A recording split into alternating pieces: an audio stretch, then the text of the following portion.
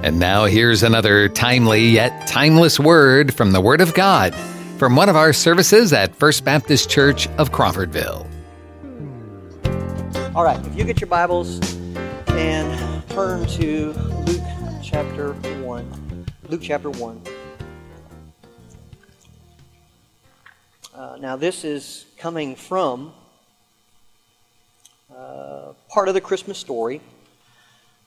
But the sermon's going to take a little bit, kind of like title last week. He said, we look at things every Christmas. We look at Christmas passages, which is good. We need to do that.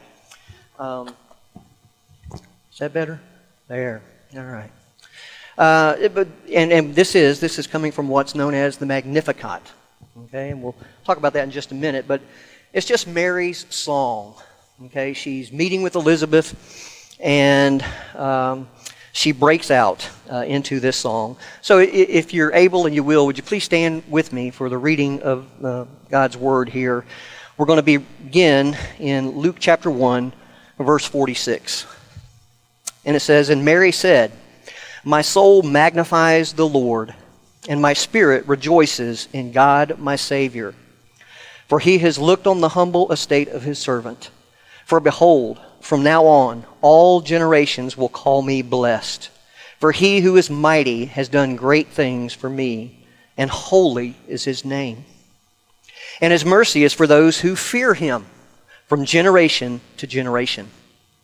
He has shown strength with his arm.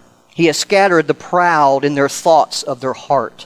He has brought down the mighty from their thrones and exalted those of humble estate. He has filled the hungry with good things, and the rich he has sent away empty.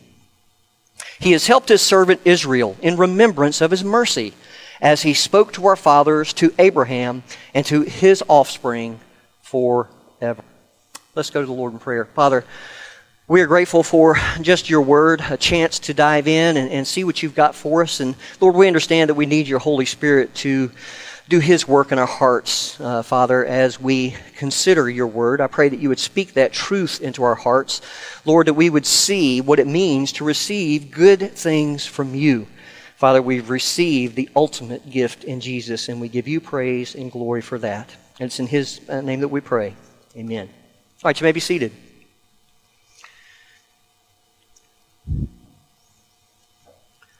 Well, we all need and want God's blessings, don't we? We all want to receive good things from God. He made us. He alone knows what we need most.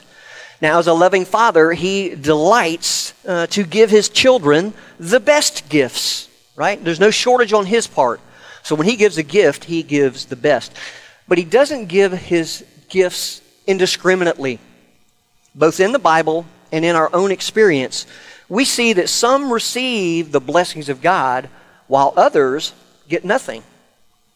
So we would do well to understand clearly how to receive those good things from God so that we're not among those who miss out on the best gift of all. Right? We've already mentioned twice, we might as well make a threesome. John 3:16, "For God so loved the world that he" what? Gave. It's a gift. Jesus is a gift to us. Well, the Virgin Mary, she was a young woman who was uniquely blessed by God. In reference to her being chosen to be the mother of the Messiah, she exclaimed, "For behold, from this time on, all generations will count me blessed, for the Mighty One has done great things for me." Now, what a great thing to know that future generations are going to call you blessed simply because God, the Great One, has done great things for you. Now, in Mary's song, it's called the Magnificat, and that's simply taken from the first word in the Latin version of this, okay? She tells us how to receive God's blessings. Now, in another message, I've covered the entire song. Matter of fact, I've done that a couple times since I've been here. This is a kind of traditional thing that you tend to cover at some point. Today, I'm only going to be using verse 53. And it says, "He has filled the hungry with good things, and the rich he has sent away empty." Now, this verse tells us how to receive good things from God. And the truth is, God satisfies the spiritually hungry with good things, but he sends the self-satisfied away empty-handed. Now, this is a basic spiritual principle that runs throughout Scripture. It's often expressed as God exalting the humble and humbling the proud. Now, dozens of verses emphasize this truth, but I just want to look at a few. Mary's song is similar to Hannah's song. I've actually used Hannah's song at Christmas before because it is so much like Mary's song. Now, this expresses Hannah's praise to God for answering her prayer to have a son. You remember she was barren. God wanted to give Hannah a son because Israel needed a prophet to speak God's word to his people. Now, Hannah's rival, her husband's other wife, Peninnah, she had many sons and daughters, but Hannah was barren because God had closed her womb. Now, closing Hannah's womb, that may seem like a strange way for God to provide a son. Yet that's often how God works. If you'll remember, he promised Abraham and Sarah a son of promise. They already had Ishmael, and then they waited 13 years until they were well past the childbearing years, and he gave them Isaac. Now, the principle is that God brings us to the end of ourselves. It's when we lose our proud confidence in our own ability that we finally turn to the Lord. And it's when we turn to him, and he's our only option, that yes, that's when he responds. So we cast ourselves completely on the Lord, and he provides for us to show us his grace. Now, 1 Samuel 2, 5 through 7, which is part of Hannah's song, it expresses this theme. It says, "Those who were full hire themselves out for bread." Sounds like they're not full anymore. Those who were hungry cease to hunger. Okay? Even the barren gives birth to 7. But she who has many children languishes. The Lord kills and makes alive. The Lord brings down to Sheol and he raises up. The Lord makes poor and rich. He brings low and he also exalts. Now that same theme governs Psalm 107. Psalm 107 shows us 4 vignettes of people that God put in impossible situations so that they would come to the end of themselves. They would call out to God, and then they would praise him for his loving kindness in delivering them.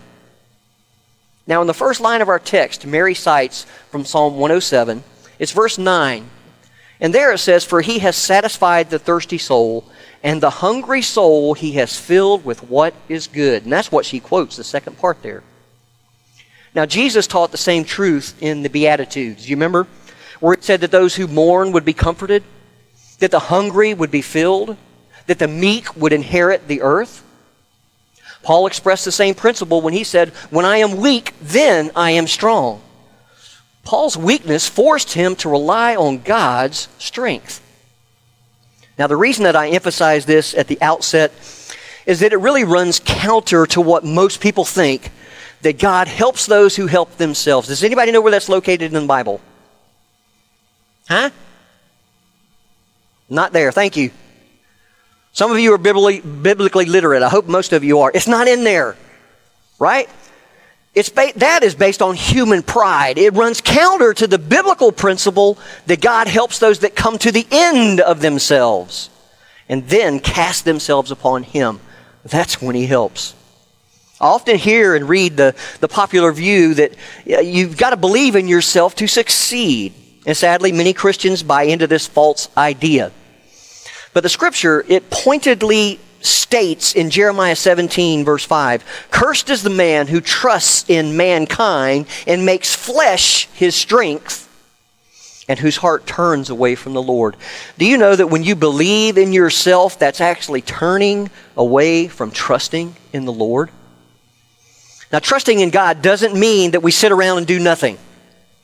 But it does mean that before we do anything, we must recognize our own inability and rely on God for his grace and strength so that he gets the glory. That's the principle Mary expresses here in Luke 1:53. So I want to look at the first half of the verse. He has filled the hungry with good things. And that's our first major point. God satisfies the spiritually hungry with good things. Now, Mary's not speaking primarily of physical hunger or even riches. Metaphorically, she is making a contrast between the spiritually hungry and the spiritually rich or the self-satisfied. Mary clearly saw herself as spiritually needy. She wasn't born without sin. She recognized God as her Savior, implying that, yes, she was a sinner. And God didn't choose Mary to bear his son because she was without sin. She mentions her own humble estate and God's mercy. Mary was a spiritually hungry woman that God had sovereignly blessed because of his mercy. Now, I want you to note 4 things here. A, the ones that God satisfies are marked by spiritual hunger. That's the qualification to receive from God, is to be spiritually hungry. You remember Jesus said, "Blessed are those who hunger and thirst after righteousness, for they shall be satisfied, they shall be filled." A righteousness, that refers to God's holiness as personified in Jesus. Now, in reference to the Christian, it refers both to justification, that's to be declared righteous before God. That happens the moment we believe. It also refers to sanctification. That's to live righteously before God. And that's something that's progressive over a lifetime, and we never perfect it. We never complete it until we're in his presence in heaven. Now, Jesus was referring to the needy person who has just a really deep sense of his neediness, a deep desire to be like God, to live a holy life in thought, in word, and in deed. That person will be satisfied. Now, there are many people, even professing Christians, who desire happiness, but not righteousness. If God can make them happy, fine, they'll follow him. But if not, they'll look elsewhere. Now, I've known professing Christians who walk out on their marriages or get involved in immorality because they're seeking happiness and not righteousness.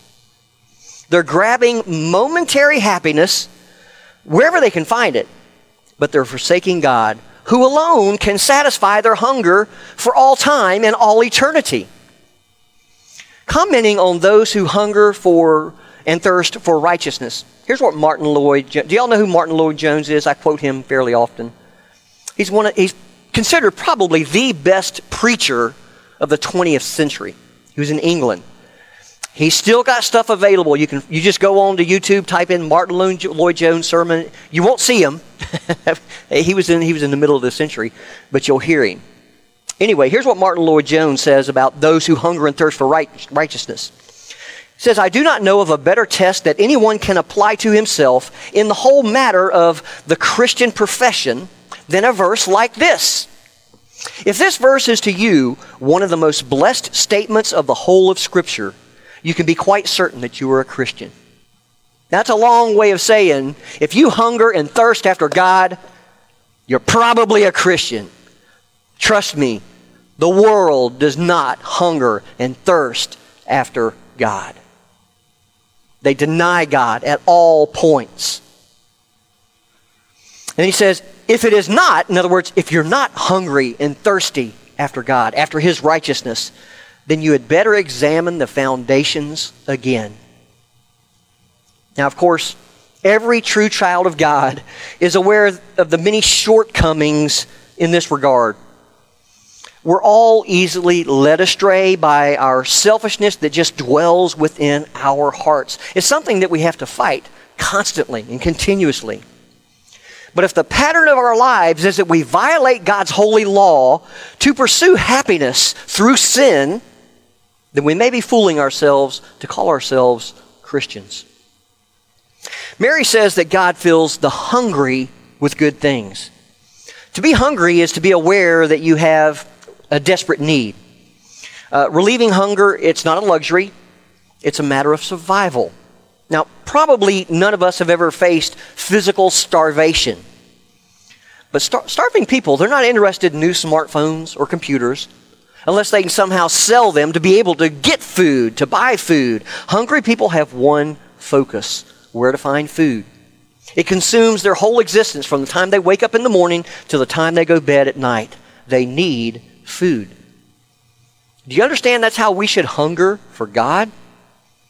Do you feel desperate to have your sins forgiven and to come to know God? If you've had your sins forgiven at the cross, do you now sense that whatever else in life you have, you must know God?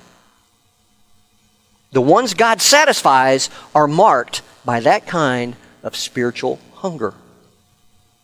Well, God alone can satisfy that hunger. The He there in verse 53 is God. He alone is able to meet our deepest needs. He made us. He understands us thoroughly. He alone can meet the deepest needs of every human heart. So if we recognize our hunger, we must seek God to fill it. David knew this. King David. Well, he wasn't king yet. Where he may have been, we're not sure. He was in the Judean wilderness. He was running from his life, either from King Saul, this would be before David was king, or he's running from Absalom, his son, who's trying to turn, what's it called, a coup, try to take over the kingdom. Okay, but he's in rebellion against his father. But David's in the wilderness, and if I were in that situation, I probably wouldn't be writing songs. I'm not much of a songwriter anyway. And if I would, it'd probably be something like, "Oh Lord, get me out of here quick." Right? But just at such a time, David wrote Psalm 63. Here's verse 1. "O God, you are my God. I shall seek you earnestly. My soul thirsts for you. My flesh yearns for you in a dry and weary land where there is no water." Now, as he seeks God there in that barren wilderness, with his enemies in hot pursuit, David exults in verse 5. He says, "My soul is satisfied as with marrow and fatness, and my mouth offers praise with joyful lips." David knew what it meant to be satisfied with God alone, even though his life and his kingdom were threatened with extinction. Beware of seeking satisfaction apart from Jesus Christ. Satan offers all sorts of subtle temptations that seem to fulfill your needs, but they're not centered in Christ. They do satisfy temporarily. The Bible tells us that sin is fun for a season, right? It satisfies temporarily, but ultimately they do not nourish. The one who fills up on them is going to starve. It's as if you come to me and you're physically hungry and you're coming to me for food, and now suppose that I had perfected a process of just infusing the taste of steak and potatoes into cardboard. It tastes great, but it's nutritionally worthless. If you ate it, you would enjoy the taste and it might fill up your stomach, but in the end, you're going to starve to death. You're going to die. That's what happens to anyone who seeks to be satisfied with anything other than God. You will starve to death. Well, we've seen that the ones God satisfies are marked by spiritual hunger. We've also seen that God alone can satisfy that hunger. Well, third, C, God satisfies the hungry. Here, I'm focusing on the word filled. It's in the past tense because Mary is quoting from Psalm 107:9. It looks at how God has met the needs of those who have called out to Him. It points to His really characteristic way of dealing with all who seek Him. He satisfies them, or He fills them full. It means that God doesn't just give partially, He meets our needs fully. It's the same words that used in the feeding of the 5,000, where it says that everyone was filled. Same word. So filled, they picked up 12 baskets full of leftovers. Everyone ate until they were satisfied. Now, that's a feeling that many of us can identify with at this season of the year. We eat too much, don't we? Now, there's a sense... Look, he's shaking his head. No, never eat too much. Wait till you get older, dude. Now, of course, there's a sense in which we are both satisfied and yet still hungry in Christ. We who have tasted of God's banquet in Christ, we are satisfied in the sense that the longing of our soul has been met. Our sins are forgiven. We enjoy peace with God. We have the joy of the Holy Spirit. We're ready to meet the Lord. That's a blessed thing. In all of that, and in much more, we are satisfied. However, in another sense, as long as we're in this body, we'll be hungering and thirsting to know more of God, to experience more of what He has provided for us in Christ. And since God is infinite, we can never exhaust the delight of knowing Him. Paul talks about this in Ephesians 2, 6 and 7. Here's what he says. God raised us up with Him and seated us with Him in the heavenly places in Christ Jesus. So God raised us up and seated us up in the heavenly places with Him in Christ Jesus, so that, here's the reason why, here's the purpose, so that in the coming ages, now that word ages is the word eon, so that in the coming eons, we're talking about forever, y'all, He might show the immeasurable riches of His grace in kindness towards us in Christ Jesus. That's a lot of words, but here's what it means. We will never fully understand nor fully appreciate the cross. We will ever be growing in that aspect of understanding and seeing and embracing the gospel. It will keep us enthralled for eternity. Well, D, God satisfies the hungry with good things. He satisfies the hungry with good things, not with Twinkies or Little Debbie cakes, which are some of my favorites. God fills you with Himself, the source of all that is good. Now, the good things of our text, that doesn't refer to what our society calls the good life. Mary wasn't referring to material prosperity. She wasn't referring to a life of freedom from suffering or to a feeling of self-fulfillment. She wasn't preaching the prosperity gospel. She was referring to the satisfaction of the soul in God Himself. And that transcends all circumstances. It's like David being chased in the wilderness. Lord, I long for You. I long for You. Even though his life is in jeopardy. Do you understand that God is the ultimate good thing? Many years ago, there was a great Shah in Persia, and he loved his people. And to understand them more clearly, he would mingle with them in various disguises so they wouldn't know who he was. One day he goes to the public baths, and he's dressed as a poor man, and he makes his way down to a tiny cellar, and he sits down beside the man who tends the furnace. He talked with that lonely man as a friend, and at mealtime he ate some of his coarse food.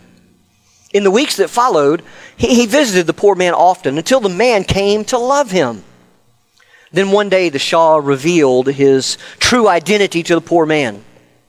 The Shah waited, expecting the man to ask for some favor or a gift, but the commoner, he simply gazed in astonishment. And finally said, "You left your palace and all of your glory to sit with me in this dark place, to partake of my coarse food, to care whether my heart was glad or heavy. On others you may bestow your great riches, but to me you have given a much greater gift, yourself. I only ask that you never withdraw the gift of your friendship." Well, folks, friendship with God in Jesus Christ is what truly satisfies the soul. Mary affirms that God fills or satisfies the hungry soul with good things, namely, the ultimate good thing of knowing Him.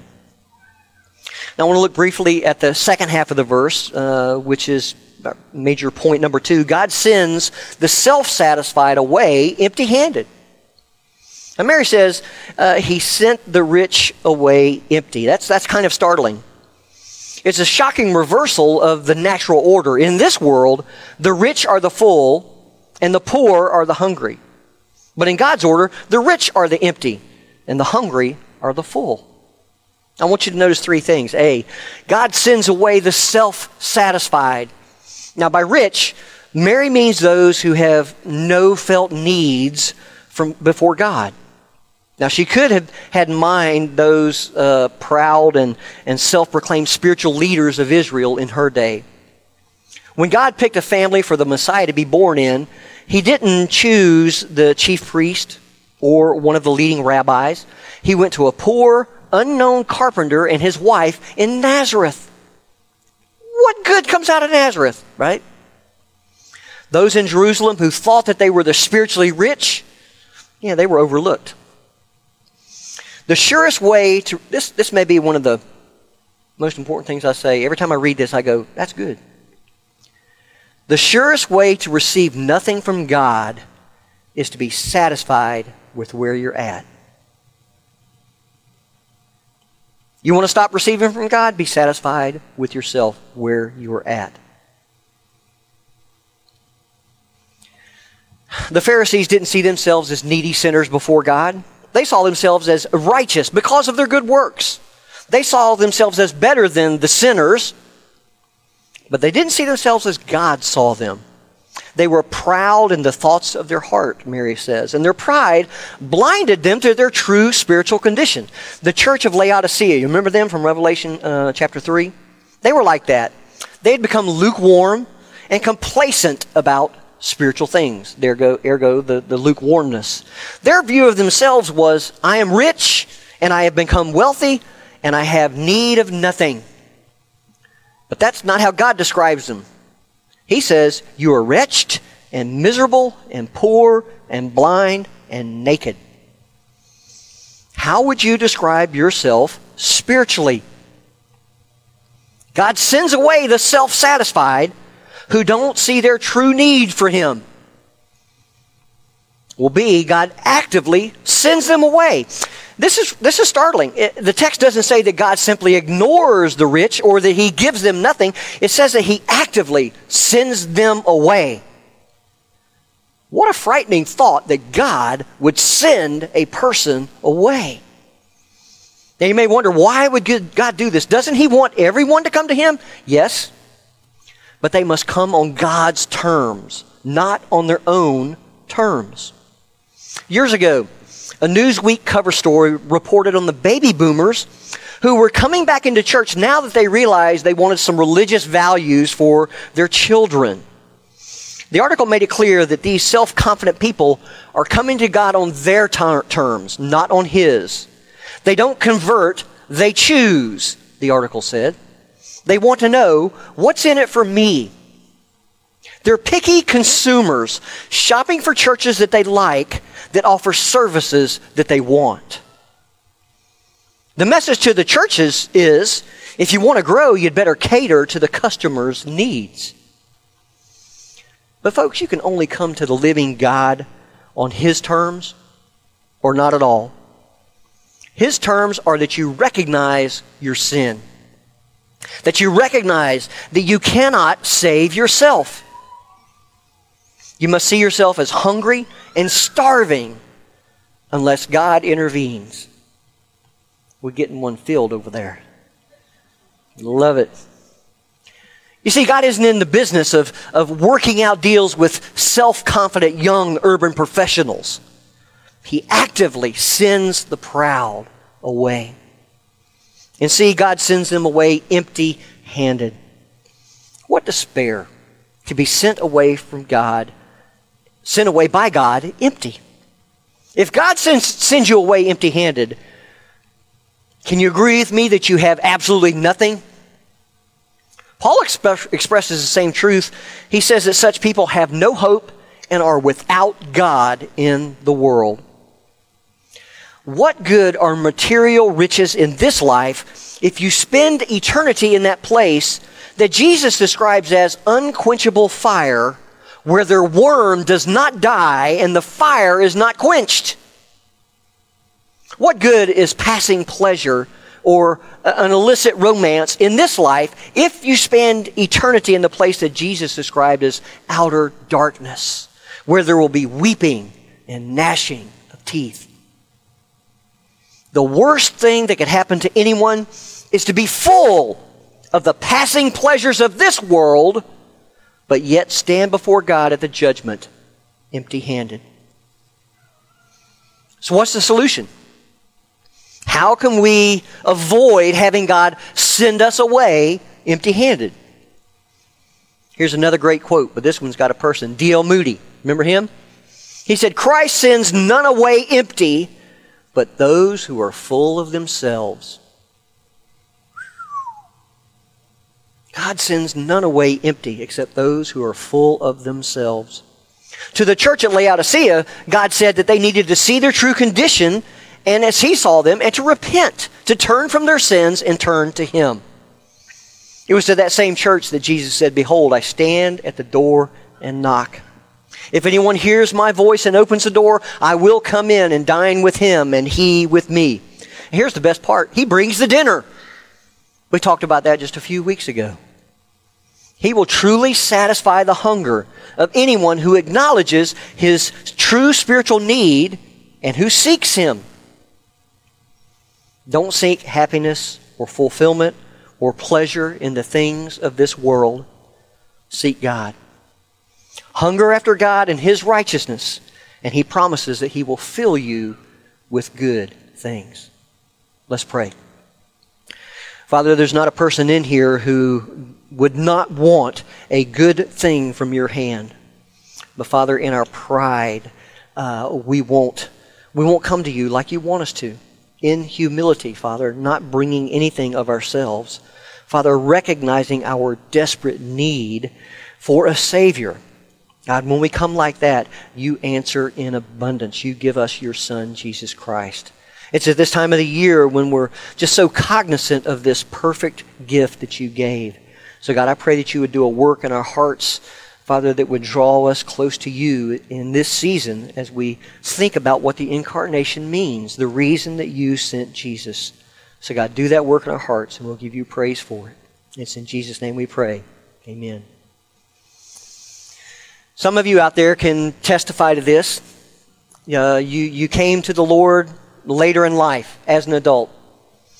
And you finally got to a place where you realized everything that I'm doing, that I've tried, has not led to any fulfillment, satisfaction, true, lasting happiness, none of that. I've tried what the world offers and it doesn't work. And at the right time, somebody shared the gospel with you or you read a track or something, God opened your eyes and you turned to Him. Have you never been the same since? There are some of you out there sitting this morning who are in that condition. You've tried the world. And you found that, yes, in the end, it is lacking. C.S. Lewis says that we have a God-shaped void in our being, in our soul, in our heart. It's God-shaped. And we try to stuff everything in the world in there to fill it up, and it doesn't work. Only God can fill that God-shaped void. If that's where you're at in your life this morning, I encourage you, throw that world away and say, God, I come just as I am. You don't have to do anything to prepare. You come like you are. Jesus will do that work in your heart, and He will fill your heart with the Holy Spirit, with His presence, with joy, with happiness like you've never known. If you've been disappointed in this world, you, more than anybody right now, know you need God. I encourage you to do that this morning. Don't pass it by. If you're a believer, we still get tempted by the world, don't we? Oh my. There's so many things that grab our attention and say, oh, this will make you happy, this will make you happy, this will make you happy. And so you indulge and you find out, really didn't make me happy. Right? I've got lots of things in my life that I've noticed over time. Finally, I've come to the realization, it's not in chasing that, it's not in chasing that, not in chasing that. It's in chasing God. I want to encourage you as a believer, look at your life. Are you hungering and thirsting after righteousness? Are you hungry for God? If you're not, you need to examine your heart. Because His design for us is for us to be hungry for Him. And in that hunger, He meets our needs, and we praise Him. We talked about this just a couple weeks ago. Remember how praise, thanksgiving, that's what glorifies God most? He'll give you that opportunity if you'll just simply humble yourself and follow hard after Him. I encourage you to do that if you're a believer this morning. Thank you for joining us for this podcast from First Baptist Church of Crawfordville. You can find more information and follow us on Facebook or visit our website, crawfordvillefbc.com.